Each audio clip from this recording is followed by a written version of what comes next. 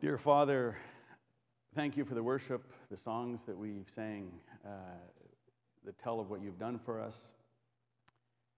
Thank you that we worship a great God. Thank you for your great name. Thank you that you're all powerful. Pray you'll be with us today, calm my nerves, and have your word spoken so that people can hear what you have to say. Amen. So you got to bear with me this morning. I left my notes at home. I didn't bring the right cord for the computer, so we'll see if we can get this going.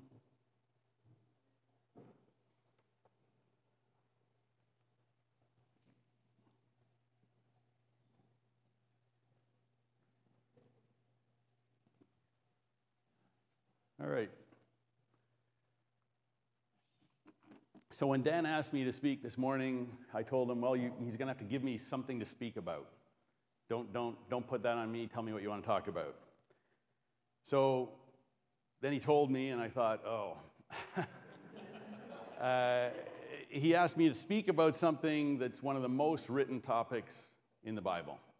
The Bible mentions this over 2,000 times, but we hardly ever talk about it at church. In fact, Jesus taught more on this than heaven and hell combined. But before I get into the topic or say what it is, I've got to set some context. I think just jumping into it wouldn't be fair. And so I want to start with a background, where we are as Christians, an overview. So what's God's desire for us as his children? What's his will? Now, in our church culture, we spend a lot of time talking about God's will, but I'm not talking about individually. I'm talking about collectively. What's the highest wish that God has for each one of us? Everybody in common. The answer I'd propose is that we all become like Jesus. It's the purpose of our Christian faith, that we become like Christ. And over in Scripture, there are verses to talk about this, that's the whole purpose. We become Christians, we make Jesus Lord of our life, and the rest of our life, we're being transformed to be more and more like him. So why does he want that? Why is he wanting us to become like Jesus? Why is that his will? That's his moral will, spelled out through the Bible. Well, the reason he wants that is it's the best thing that he can wish for us. As we become like Jesus, we get the fruits of the Spirit. So we all know the verse, the fruit of the Spirit is love, joy, peace. Well, stop there. Who wouldn't want that? Who wouldn't want a life characterized by love, joy, peace? So that's what God's got for us. That's what he wants for each one of us. Now, as Christians, we understand that we can't get that ourselves. That's a difference between Christianity and a lot of other religions. We can't work our way there. So, first of all, the good news about Christianity is God's done the work. Right? The work is finished. Jesus has broken the power of sin and death. Secondly, he gives us his Holy Spirit. Because in ourselves, we can't transform. Only this Holy Spirit can change a life, can transform us, give us the power to do what we can't. And then third, he's given us the Bible. And most of the Bible very carefully details the moral will of God. It details out, this is how you should live. This is what you do to become like Jesus. This is what it looks like. Now, Dan's been speaking about Colossians. So we're in the book of Colossians, and this is a good example of how God sets out his moral will. I thought it was really interesting when Dan contrasted the first two chapters of Colossians with the last two chapters. The first two talk about our position in Christ, right? Who are we? What has Christ done for us? We need to know this so that we don't lose heart. Without knowing this, without understanding who we are, the goal of becoming like Christ is impossible. So this is foundational. And then Dan went on to talk about chapter 3 and 4, which we don't like as much. I mean, what are they? They're rules, a list of do's and don'ts and things that we kick against. But I look at the do's and don'ts as a necessary part. They're practical guidelines. In the picture here, you see a path. So we're on a path to become more like Jesus. What God does is he puts up signposts all along the side of that path to keep us on the path. If we break one of these signposts, we know we're not on the path. Now, it's not the end of the world. If we break a principle, we don't lose heart, but we know we need to make a correction. And we need these signposts because our hearts deceive us. It's easy to sit in a service and to look at our position in Christ and say, yes, I'm forgiven. Yes, I'm free. Yes, I believe it. And deceive ourselves. So the signposts are necessary for us to catch ourselves. They're not to use against other people. They're for ourselves to say, hang on, maybe I'm not trusting him as I should. So why do we need both of these types of teachings? Well, one I just mentioned, we easily deceive ourselves. And two, we have a real enemy. We have a real enemy that the last thing he wants for us is to get what God has for us. The last thing he wants is for us to become like Jesus, to have love, joy, peace. He'll give you adventure. He'll give you excitement. He'll give you anything, just not that. So we need this teaching. Now, how does our enemy work? How does he work against us? His number one way is lies. Jesus warned us, he's the father of lies. And in our culture today, we are inundated with lies. Our entertainment is almost pure lies. Our advertising, our commerce, our everything. There's not a day that goes by that you aren't fed lies, that I'm not fed lies. And it's so hard to separate the lies from the truth. It's hard to even discover what lies we've unknowingly swallowed. I don't know how many music buffs there are here, but Matthew's got a short clip of music. Just give me a little wave of a hand if you know what song this is. We're not going to play the whole thing.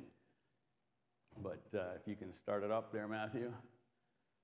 And depending on your generation, you may or may not know the song. It's...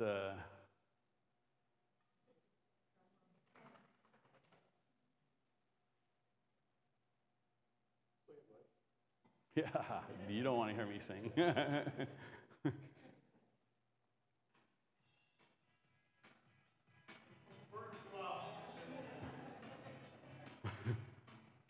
I'm seeing some nods, right? Okay, so for those of you that don't know, this song is quite a famous song, quite a good song, and musically, it's called Born to Be Wild. So I was driving down the road not too long ago, and the song comes on, I said, yeah, it's a great song. And I hear myself singing Born to Be Wild with a really bad voice. And it strikes me, what a lie. What the opposite, the complete polar opposite of Christianity. We are not born to be wild.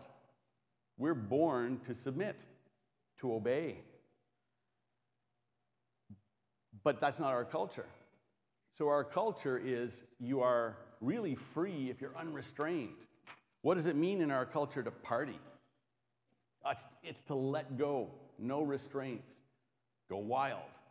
There's an understanding in our culture that the natural state, your natural primal impulses are good because they're natural.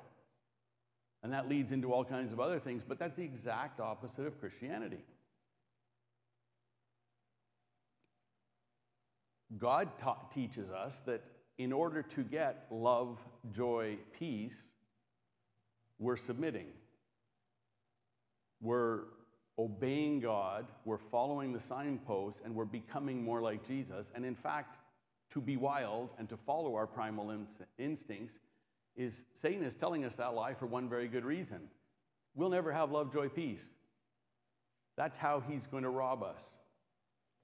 And it just struck me that how many other lies do I, subconsciously hum to myself? Do I absorb without my mind? My mind should look at that and hear that and scream, no, that's wrong. Okay, so I've spent maybe a bit too much time sort of setting the context. Our purpose, our greatest purpose, is to become like Jesus. Right? That's our goal. God sets out in Scripture how we should do that, how we should attain this. And we have an enemy that works against us, mainly by telling lies, getting us to believe lies. So, what was it that Dan asked me to talk about? Well, the topic he gave me was on the board here. He gave me one word: money. Yes. So, is money evil? Let me start there. No. Money's not evil. But then why does the Bible speak so much about it? Because it's dangerous. It reveals our hearts. It's one of these signposts that reveal what we're really thinking, what we're really practicing. So, like everything else, we're surrounded by lies about money, and I thought what I would do this morning is just look at some of the lies that are quite embedded in our culture, and also look at God's main purposes for money. So, what does the Bible say that the purpose of money is? What's a godly use of money? So I want to start with another slide, and just take a look at the screen and tell me what comes to your mind when you see this. Financial freedom. Right. So there's a cultural, a world's definition of this, and it goes back to the Born to be Wild. I have enough money that I'm unrestrained. Money's not holding me back. I have financial freedom. Like most lies, that is the opposite from God's view. The good news is, as Christians, we are supposed to have financial freedom. You're all meant to have complete financial freedom, and you can have it right now. But the Christian view of financial freedom is completely different. If you are content with what you have, and if I go one step further, if you are content and even willing for God to take away some of what you have financial freedom. You're free from the wants of money. Your happiness does not depend on the money. So that's the Christian view. Christians are to be financially free. We're supposed to be free from the pressures because we don't need it. We know that's not our end goal. That's not where our happiness comes from. That's not what we're pursuing. And so we can have love, joy, peace, independent of finances. So I look at some of the lies. I mean, one of them would be success is measured by the amount of money you make. Now, that's not a really good lie. Satan's got better ones because even a lot of the people in society don't believe that. But there are others. So here's one here. Just believe. Set your mind on a goal, work hard, and you can achieve it. That's rampant in our culture, right? You hear that in sports events. You hear that everywhere. Just believe. We just worked. I just committed myself. So this concept is based on the false idea that man can achieve true happiness apart from God. It puts confidence in human ability rather than giving proper recognition to God's enablement. And you see the verses here. A man can receive nothing unless it has been given to him from heaven. Riches and honor come from you, and you are the ruler of everything. Power and might are in your hand, and it is in your hand to make great. We have to recognize this as a lie. We cannot determine our success. How about this? I've worked hard for what I have. I deserve it.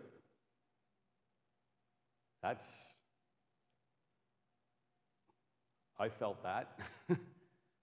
I'm guilty. I've bought that at time. Hey, I worked for this. Again, this lie says that we are the source of our wealth rather than God. I worked hard for this. And the Bible specifically warns against this. There's a passage from Deuteronomy where God is warning the children of Israel before they go into the promised land, or when they're in the promised land. Be careful that you do not forget the Lord your God, failing to observe his commands. You may say to yourself, my power and the strength of my hands have produced this wealth for me. But remember the Lord your God, for it is he who gives you the ability to produce wealth. And with that come warnings of what happens if you forget the Lord, if you become proud. Another typical story for this is Nebuchadnezzar, the great king of Babylon, who looked over his kingdom one day and said, look what I've built. And God immediately judged him and brought him really low, had him lose his mind for a time until he came to the place where he recognized, no, God gave me all of this.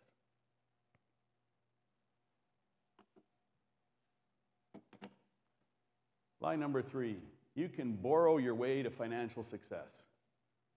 Use other people's money to leverage profits. This is a lie that's taught in every business school and in the Western world.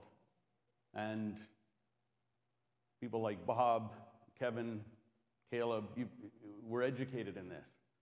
So in school, I was taught how to calculate the optimal debt load for a company. I think I first thought of optimal debt load, but I know how much the Bible counsels against debt. It says you're a slave if you're in debt. But as we were educated into how to calculate an optimal debt load, I noticed one thing. All of the models assume that things keep getting better. There may be bumps. You may hit a down year, but generally, you're going to grow your way out of the problem, right? So all of the science, all of the math, it's like you're eventually going to increase your income enough to cover this debt. You're going to borrow money and your business is going to make more money to pay off the debt. So what does the Bible say? Come now, you who say, today or tomorrow we will go to such and such a city, spend a year there, buy and sell and make a profit. You boast in your arrogance. All such boasting is evil.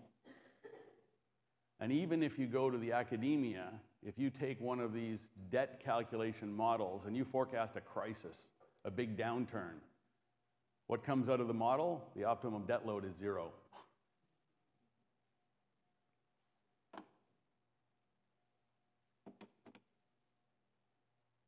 How about this one? You have a right to determine how you will use the money you earn. That actually doesn't sound too bad when I first saw it. I thought, well, yeah, I earned the money. I have the right to decide how to spend it. But again, it's totally opposite to the teaching all through the Bible. Everything we have is God's. Everything in the earth is the Lord's. All the money that we have is God's. We're only stewards of that which God has entrusted to us. Jesus told the parable of the 3 servants that were given money as stewards to take care of it for the master, for the owner. Well, even the wicked servant didn't grab the pot of money and say, hey, it's mine, I can spend it how I want.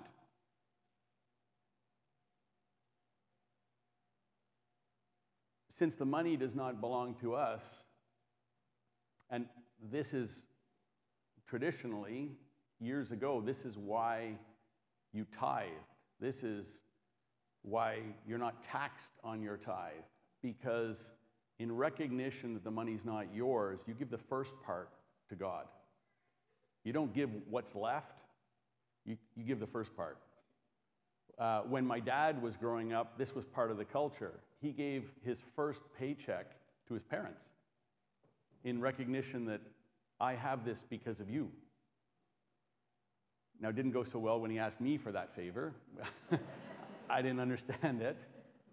But this is what it was based on. You give the first part in recognition that I'm just taking care of this for you. It's really yours. The other thing is there are instructions through Scripture, and this gets into what I'll talk about in a bit about purposes of money, but as for the rich, they are to do good, to be generous, ready to share, so that they may take hold of what is truly life.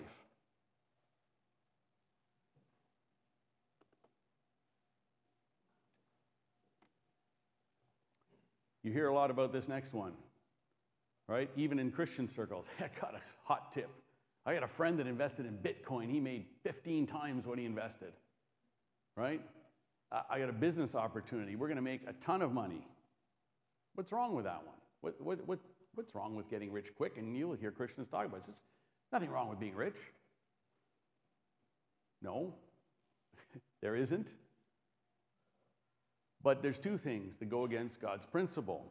Right from Genesis 3, God taught that we would provide for our needs by the sweat of our brows. God's intent is that we work for our basic needs. That's his design. It's not a curse, it's actually a blessing. Second, although it's not wrong to have money, if God has given you money and resources, he actually tells you to make the best of them. He's given you them, and you are to be a good steward of them. So it's not wrong to have money, but it is wrong. He warns many times in the Bible, it's wrong to want to get rich.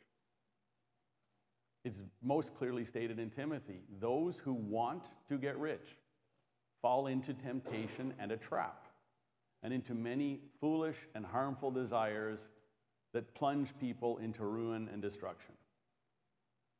So my father used to tell me, if somebody comes to you with a great business idea and tells you you're going to get rich quick, say, I don't want it. And when they ask why, say, I don't want to get rich. Extreme, but as Christians, we're not to want to get rich. We're not to look for a lazy way to make money. This also, interestingly enough, matches with a lot of the academic literature. You can buy all kinds of books on finances, how to run your finances, how to get rich, how to retire with money. There's many variations, but a lot of them basically say, live on less than you make, put away 10% in savings for your whole life, and you'll retire happily. It's funny that that's a lot closer to biblical teaching. Two more. You should make it your goal to become financially independent so that you will not have to look to other people for help. Well, that's what we do. I'm guilty. One of the curses for me is that pension statement or the savings account balance. It comes in, and I admit, I look at it and I go, has it gone up? Oh, good, it's gone up. And again, I have to catch myself. It's like a curse. I'm drawn to, if I just get this much more, I can do this. Or, I'm saving so that in my retirement, I have what I need. That's not a Christian thought. As Christians, we're not to be independent. We are to be interdependent on each other and dependent on God. That's becoming like Christ. Christ was fully dependent on God. He did what God told him to do. He said what the Father told him to say. He was fully dependent on God. And as the bride of Christ, we're taught to grow to be one body. Well, one piece of a body is fully dependent on the other pieces. There is no independence in my right arm. So we grow in fellowship with each other as we get interdependent. And this has permeated our culture. I mean, what does everyone want? I want all the tools that I could ever need so I don't have to borrow from anybody. Why? Why would I work to spend that extra money when my good friend Robert has that tool? Maybe I can go halfsies with him. Maybe we can both buy it. Right? But our culture is one for independence. The other misconception in here is that we're wired to say that as you go through life, your savings builds. We're on an upward trajectory. And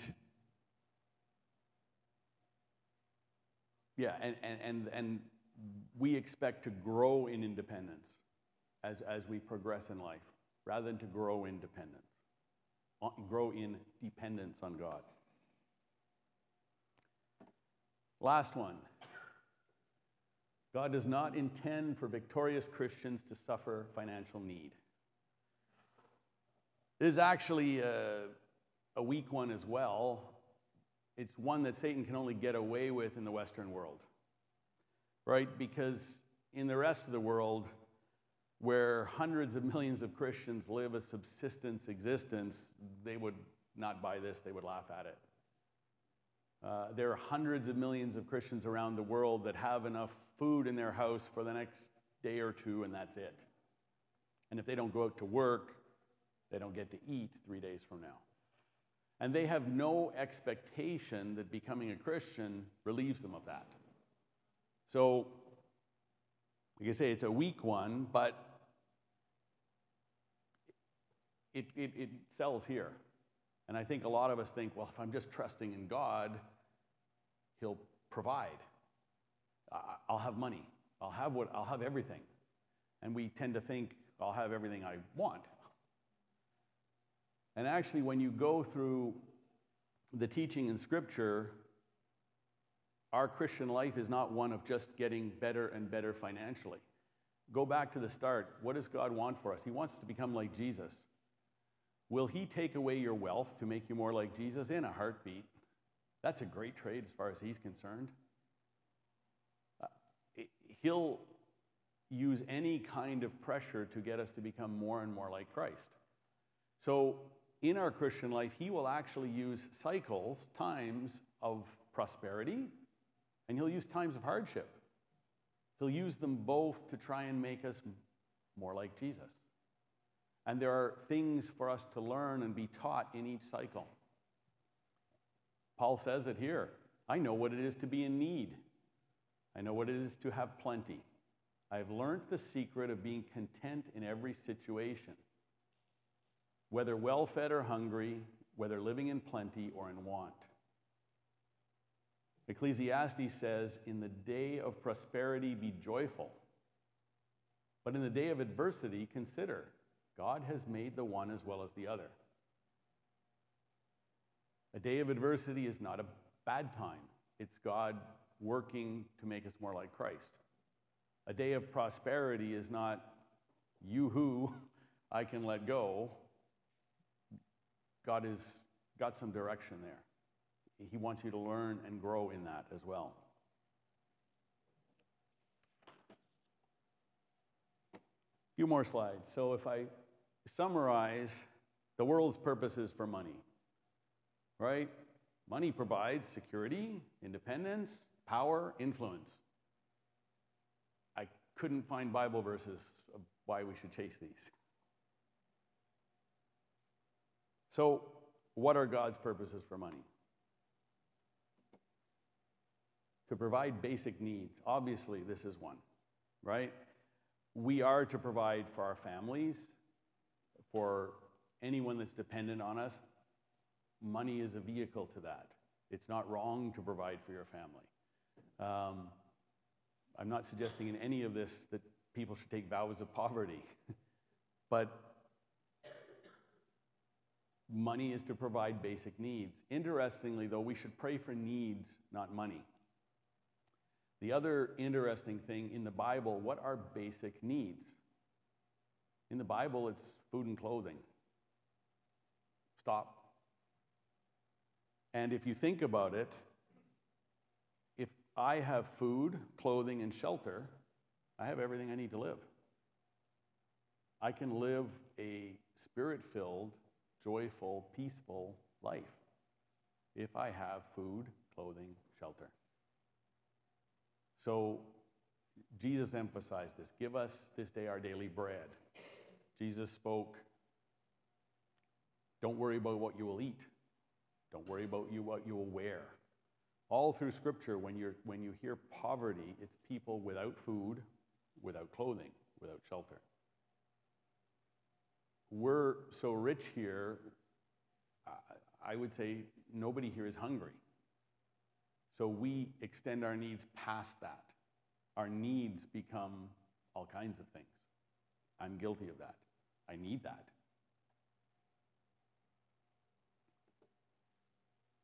Second purpose of money in the Bible is to confirm direction.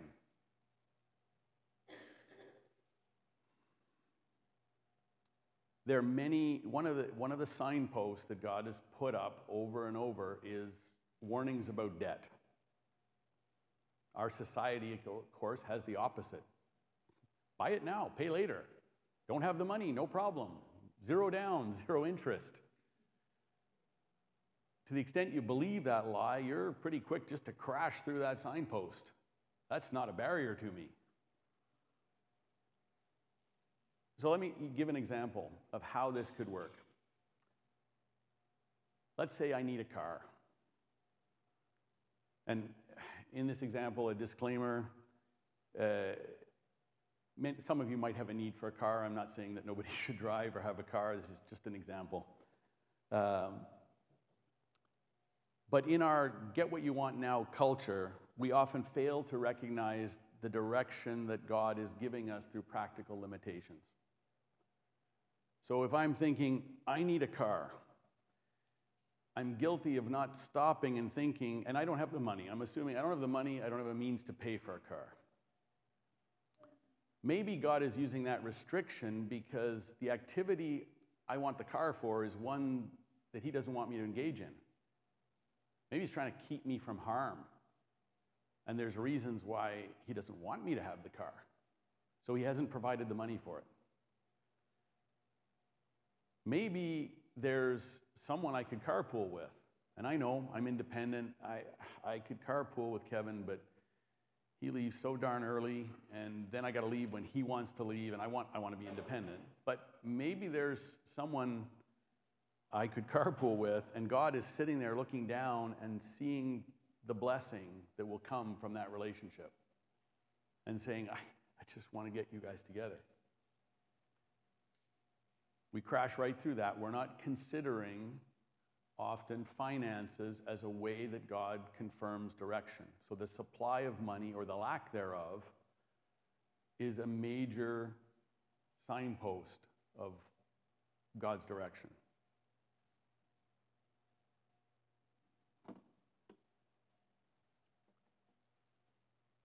Another purpose for money that's woven through the Bible is to give to Christians.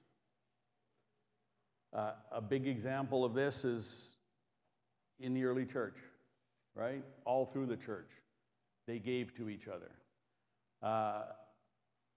The Jewish Christians in Jerusalem, because of their Judaism that they came from, didn't speak to Gentiles. They separated themselves from that. Then they came on bad times. What did the Gentile Christians do? They took up offerings. They sent money to Jerusalem. I got a feel that broke down some barriers. One of God's purposes for money is to unite Christians. It's a tangible way of showing love. Can you imagine the impact if one church in Perth set aside some of their own objectives and gave money to another church that was in need? What would that do for unity in the community, in the Christian community? So money is a very powerful way to unite people, to unite Christians, and that's shown all through Scripture.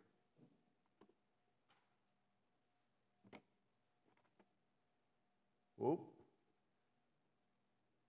Excuse me.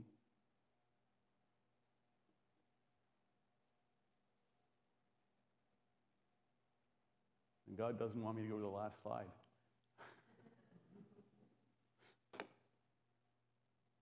There we go. Another purpose that God has for money is to illustrate his power. God's promised in the Bible that we will not be in need. We will not be without food. We will not be without clothing. He commands us to care for each other and for brothers and sisters in need. And over again, people that have been in need and trusted God experience supernatural filling of that need. It strengthens their faith, and it's a witness to the non-Christian community. Again, if I go back to Acts, the Christians were living together. They were sharing their possessions. God was doing miraculous things amongst them, and what happened? The church grew. It's a real counter to the lies of society for the world to see a group of people that are financially independent, whether or not they make a lot of money, and who aren't worried about their futures, who see God providing for them supernaturally. That is a real powerful magnet for people around the world, and it goes in the face of the lies that they've been digesting.